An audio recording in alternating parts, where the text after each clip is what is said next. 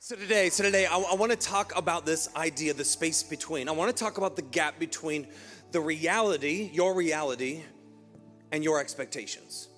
I want to talk about where you are and where you want to be and what happens in the middle of that. I want to talk about the space between. Like, what happens when you find out that you have stage 4 cancer and you're ready to be through chemo and cancer-free? Like, what happens in the space between when you move to a new city and you know that you need friends in your life because it helps your soul, but you know that you don't know a soul yet?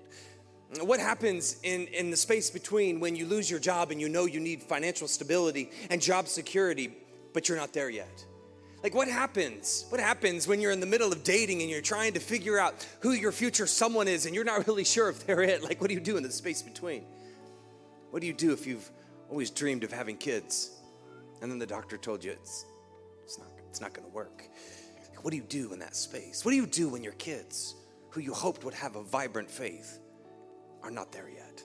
What do you do in that space?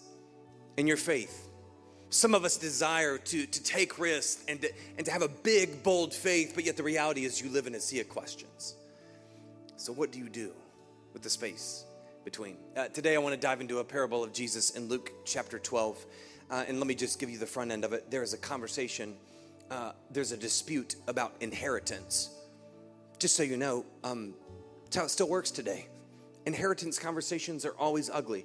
So we're going to just acknowledge that happened in the Bible, and then we're going to get to the part where Jesus gives this parable right after that, because I'm really uncomfortable talking about inheritance disputes. So let's just get to the parable, okay? Here's what Jesus says, Luke chapter 12, verse 16. We're going right into verse 16. If you got a Bible, open it. If you want to look on the screen, great. If you want to open your Bible app, fair enough. If you need a Bible, we'll give you one on the way out. Verse 16. And he told this parable: the ground of a certain rich man yielded an abundant harvest. He thought to himself, what shall I do? I have no place to store all these crops. Then he said to himself, I know what I'll do. I'll tear down my small barns and I'll build bigger ones. And there I will store my surplus of grain. And I will say, self, you are amazing. I have so much. So I think I'll sit back, take it easy, have a virgin strawberry daiquiri, and be merry. It says a drink. I don't know what's drink, but be merry. But then God said to him, you fool, this very night, he said, your life will be demanded from you. Then who will get what you have prepared for yourself? This is how it would be for whoever stores up things for themselves, but is not rich toward God. The title of my message today is The Space Between. So on your way to your seat, turn to somebody and say, what do you do? What do you do? And you can have a seat. What do you do?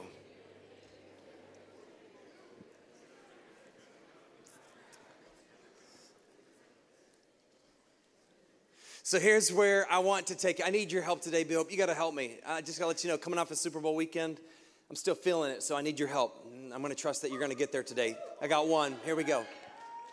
So here's where I'm going to take you today. Your focus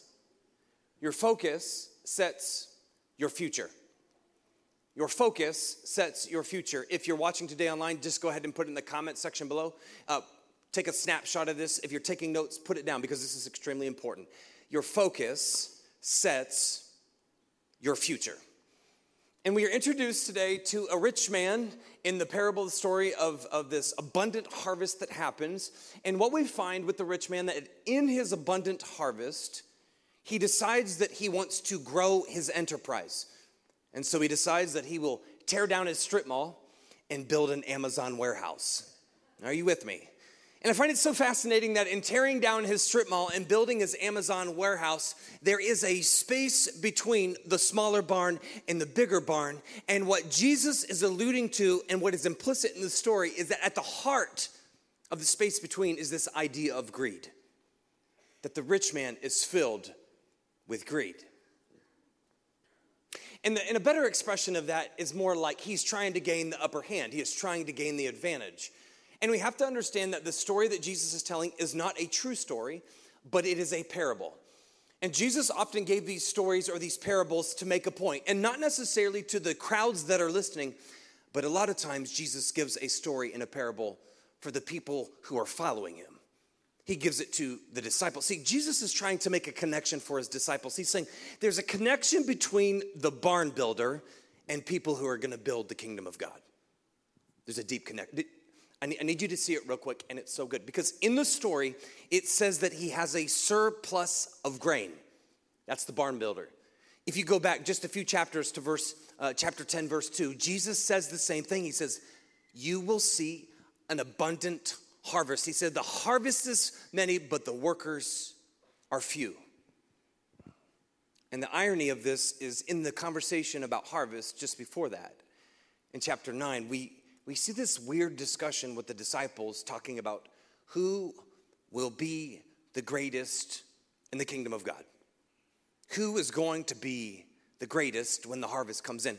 And they're fighting about who's going to have the advantage. Who's going to come out on top? Remember the barn guy? Like, who's going to come out on top? Who's going to have the advantage?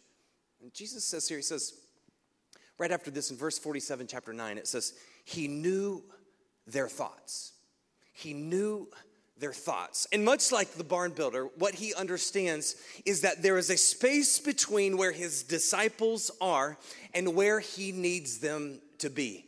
And what he knows is that in the space between, much like the barn builder who fills it with greed, he knows that his disciples will fill this space from where they are to where he is taking them. See, what Jesus is saying in this moment is, disciples, your focus sets your future.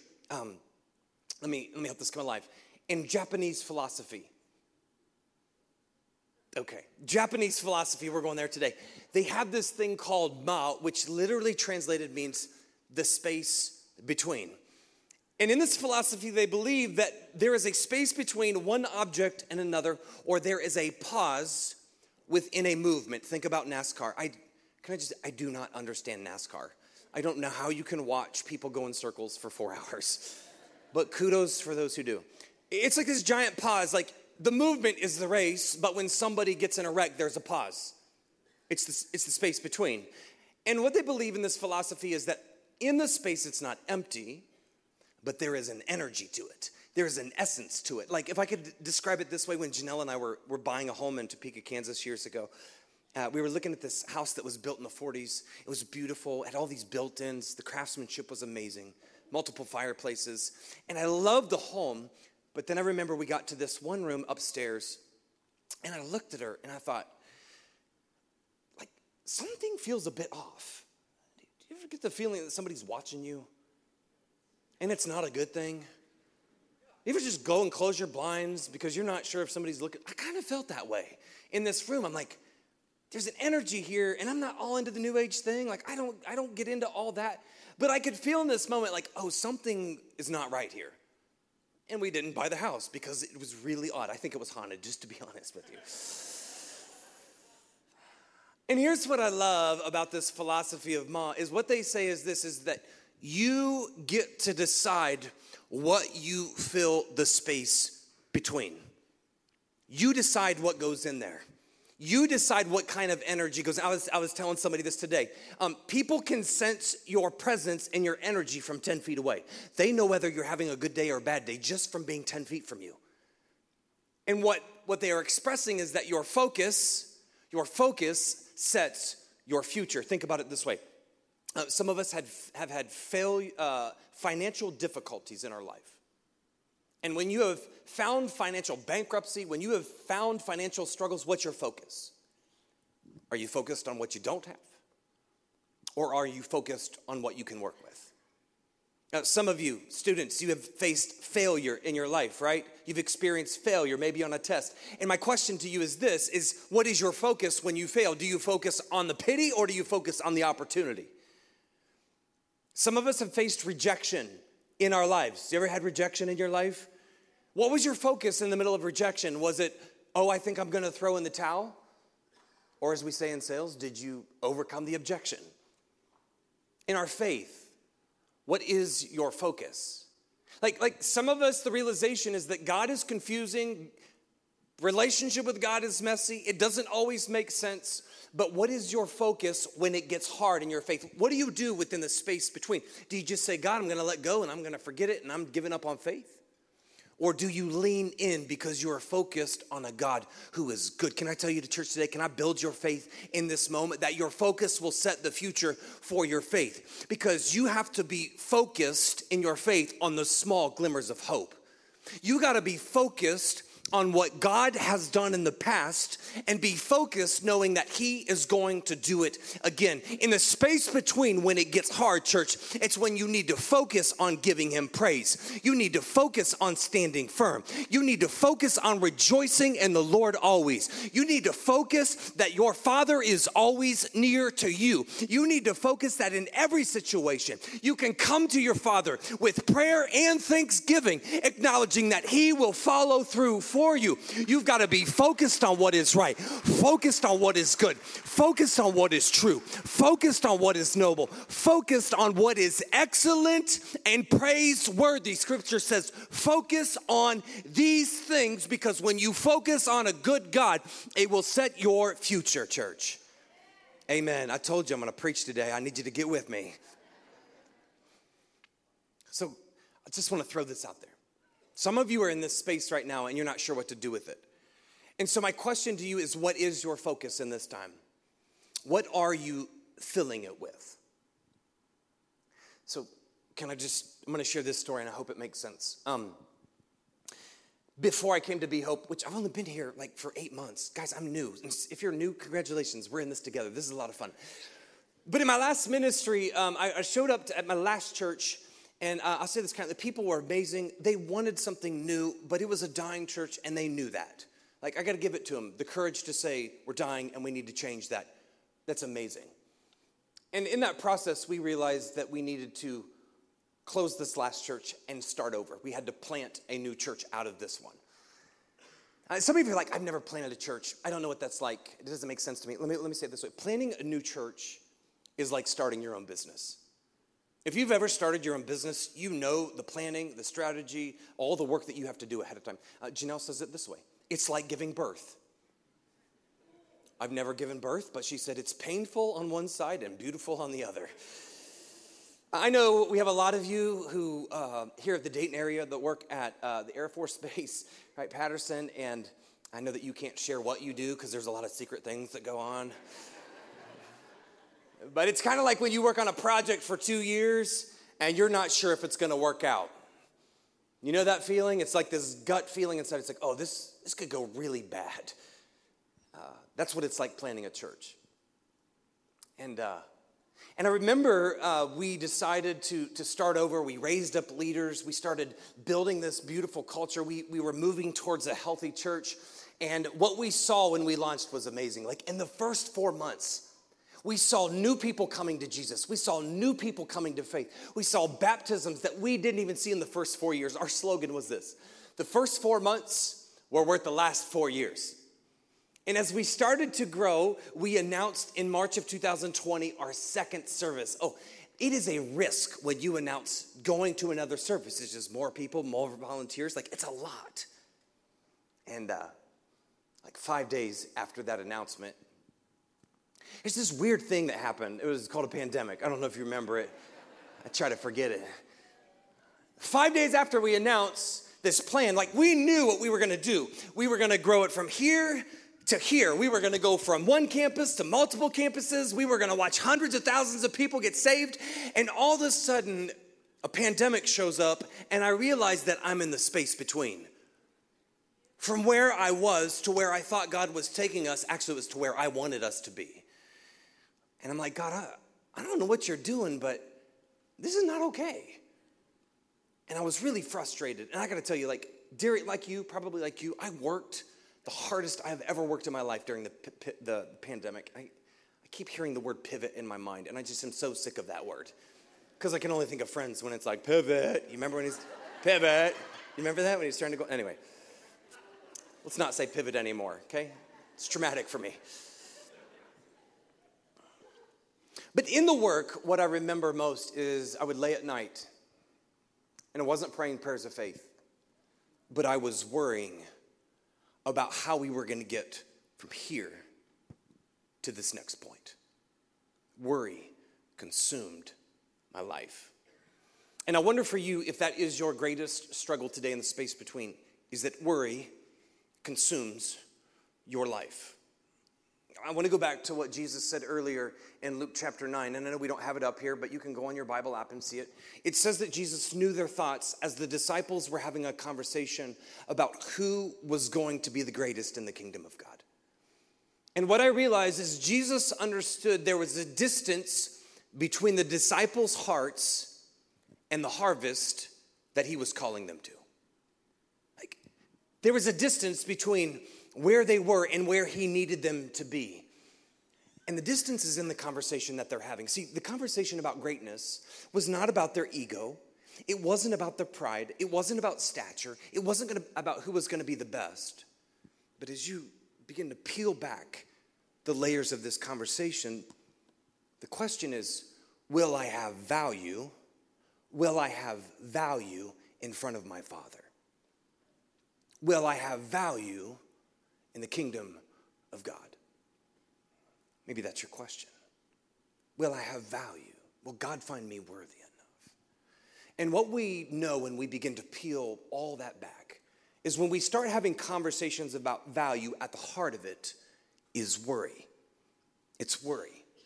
Which is why Jesus turns to his disciples after giving this beautiful parable, and he says to his disciples in verse 22, it says this. He says, therefore, I tell you, do not,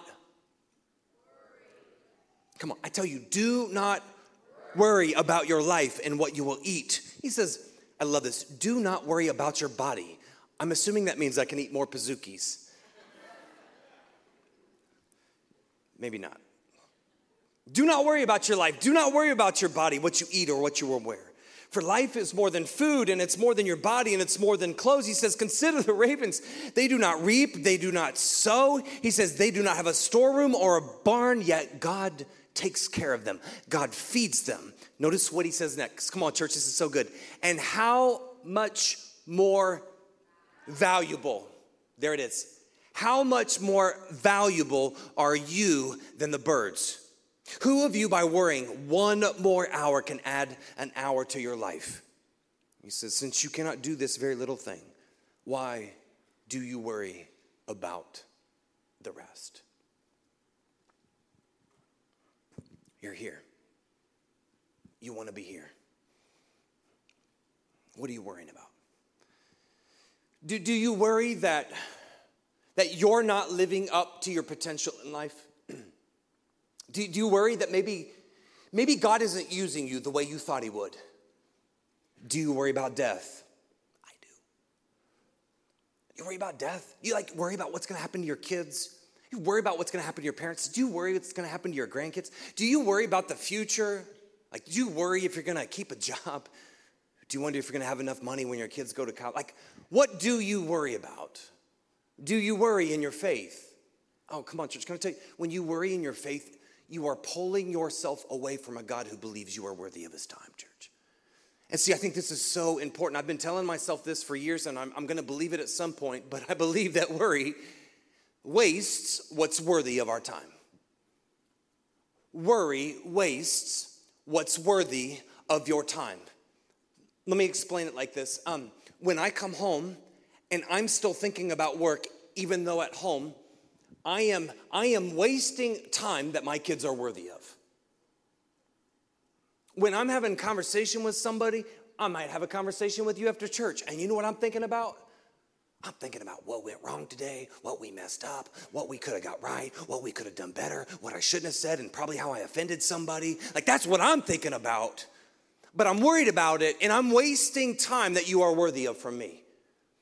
Church, when you begin to worry about your life, you are wasting time from the things that are worthy of your life. And I truly believe we have no reason to worry, because it tells us in Scripture that your God says, do not worry, because he desires to give you the kingdom of God. He desires to give you all these things. Why should you worry? And so you're saying, okay, I got it. I don't need to worry anymore. But how do I get there? How do I, in the space between, how do I let this worry go? So you remember the church that I was planting? Remember that whole thing? Middle of the pandemic, we put things on pause. Yeah, it was a really frustrating time. And so in the middle of the pandemic, like it was a year ago, I was on a treadmill in the new year, which is what you do in the new year. Jump on a treadmill, staring at a white wall. I was listening to a pastor from Chicago, and he was talking about having a vision for your life. I'm like, this guy's motivated. What am I doing? So I thought, well, I guess I've got nothing else to do. It's a pandemic. I'll have a vision for my life. God, what is it that you want to say to me in this next year? You got to be careful what you ask for. You really do. So just, God, I'm running, have my hands out on the treadmill. What do you want to say to me in this next year? And over the headphones and over the message and over the treadmill, I heard God say, die to self. I think my treadmill's demon possessed. There's no way that God said that.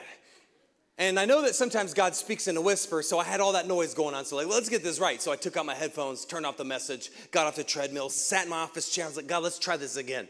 Like a theme like be bold or be expectant or no fear or big faith. That would be a good one. Give me that one.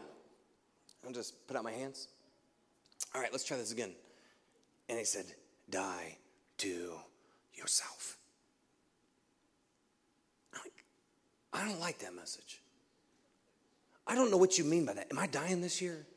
Like, I know you made it to 33, and I'm 40. Maybe you think that's enough life, but I still feel like I got a lot to go. Is my wife leaving me? Like, are my kids, like, something going to happen to my kids? Like, I'm really freaked out when you say die to yourself.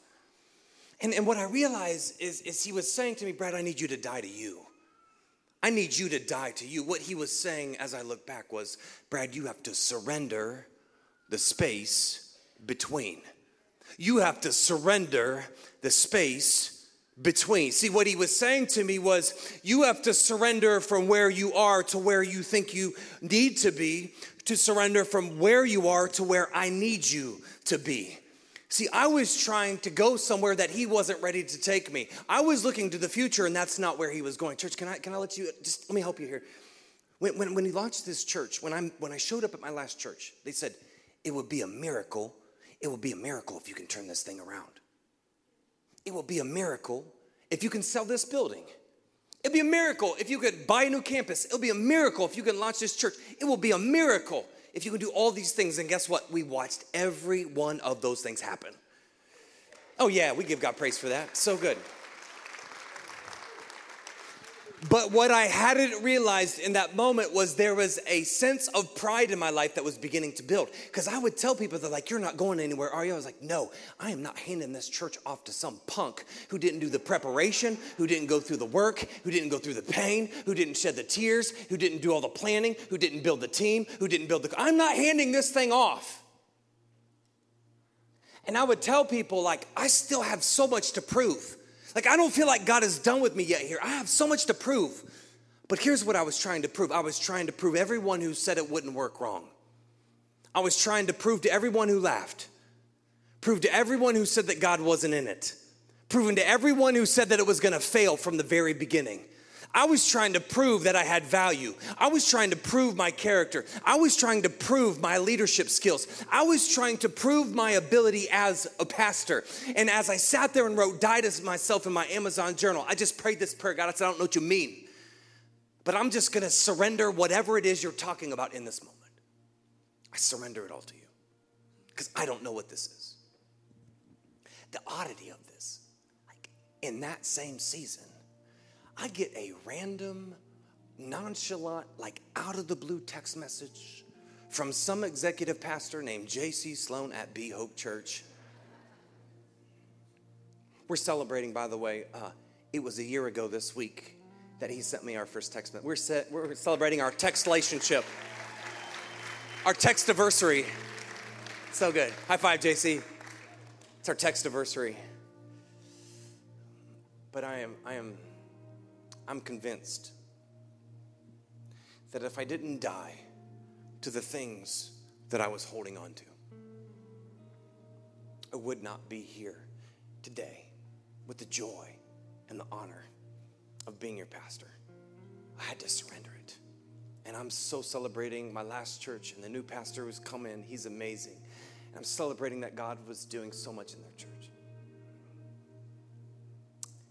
In the story, I find it fascinating with the rich man.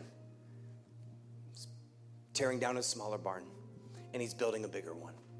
You know what happens in the story? He dies. He dies. I don't know if you know this. Here's some hope for you today. You're going to die. I'm going to die. We're all going to die at some point in our lives. Can I let you know the distinction in life is it's not how you die. It's what you die to. Oh, come on, church. That was really good. It's what you die to. See, I thought in the story, it's really absurd that you would die to building an Amazon warehouse, a bigger building. But then I think how absurd it is that we die to building bigger homes. We die to driving better cars. We die to having a bigger nest egg. We die to our cell phones. We die to our platforms. We die to our posts. We die to job titles. We die to little stupid pieces of paper called diplomas. Sorry for all you educators out there. We give our lives and our money to these things. We die to all these things. And do you know what's at the heart of them? It's depression and anxiousness. It's frustration and anger. And for most of us, it's worry. That's what's at the heart of that life when you die to those things. But church, what I know is that when you die to what God is calling to you, when you surrender all that you are, when you surrender the space between, God will take you from where you are to where he needs you to be. You want to step into his calling, surrender the space between. Come on, turn to somebody next to you, say, surrender it. Surrender it. Church, you're watching online, say, surrender it. Right now, surrender it. Wherever you are. William Booth said it this way. The greatness of a person's power is in the measure of their surrender. And I truly believe that surrender is where it starts. Jesus says it this way. He says, in all things, seek the kingdom. Seek the kingdom. I say surrender. Jesus says seek the kingdom. And I love this because right now there's this awakening that is happening over the United States. If you haven't heard, there's like this old school term called revival that is taking place on college campuses. It's happening across our nation. It's happening in this church. I believe it's happening all over. The move of God it's happening. And somebody described it this way. They said a revival is just a beautiful experience where we seek God. Can I let you know the most beautiful way you can seek God is to surrender your life. Right now in this moment, wherever you are, whatever it is that you're going through, just give it to him and surrender it all. Say, God, I can't hang on. Did you know our theme for this year is be expectant? We don't live with control, but we let go. And we live open-handedly to what God's going to do. 130 years ago, there was someone who lived in the space between.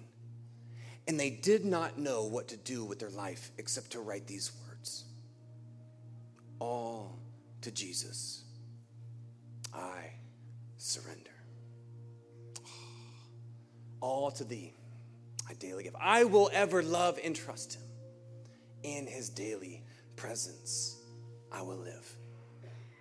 Church, I surrender all of it. Is that your prayer today? Is that your prayer today? Would you stand with me in this moment? We do not have altars here at Be Hope. But did you know the beauty of altars is that your hands serve a multi-purpose. Your hands are your altars. And the greatest way that you can begin to experience a move of God in your life is just by opening them up. If you are really confident and bold, you'll put one arm up. If you're crazy spiritual, you'll put two arms up. I'm just kidding. But in this moment, I want to sing this together. And I want the Spirit of God to move over you in such a way that you would surrender the space that you're in right now and let him take you where he needs to go. Come on, let's sing this today. Oh, to Jesus I surrender. All to him I freely give. I will ever love and trust him. In his presence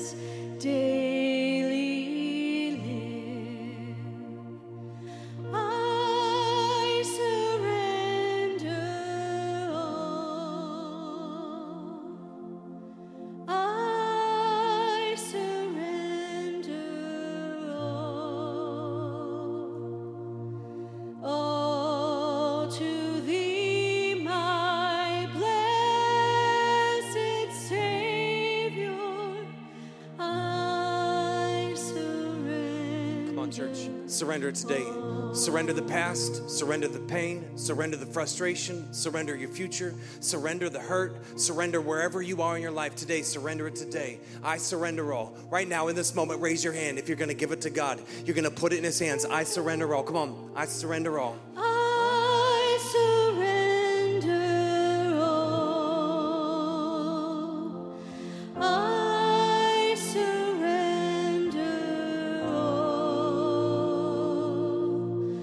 all to thee, my blessed Savior. I surrender all. Church, in this moment, what I love most is we're going to get to witness people who have surrendered their entire lives to Jesus through baptism. We believe that baptism is a public proclamation that we acknowledge that Jesus has died for our sins. He's been raised from the grave. And because of that, we can gain eternal life. There are people you're going to witness today who have said, I'm going all in with God and I'm surrendering everything that I am to him.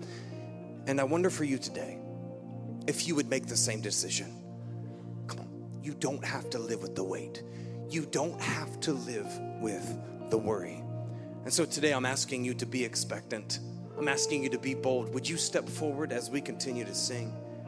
And would you acknowledge before God that you are surrendering everything that you are to him today? We'll provide you a shirt. We'll provide you shorts. You have no excuses why you shouldn't do this today. So we're going to have a pastor who's going to meet you up here. Pastor Sheila will meet you up here. We'll pray with you. We'll guide you to where you need to go. But if you feel like today's the day you're giving it all to him, we would invite you to make that step of faith and come down and join us in baptism. And the beginning of that begins by acknowledging who Jesus is. Let's pray this prayer together. I believe that Jesus Christ is the Savior of the world, that he gave his life to forgive my sins, and he was raised from the grave so that I may have life. I receive your grace by faith. Come into my life. I will follow you. Amen. Amen. Come on, church. Let's celebrate it. It's baptism time.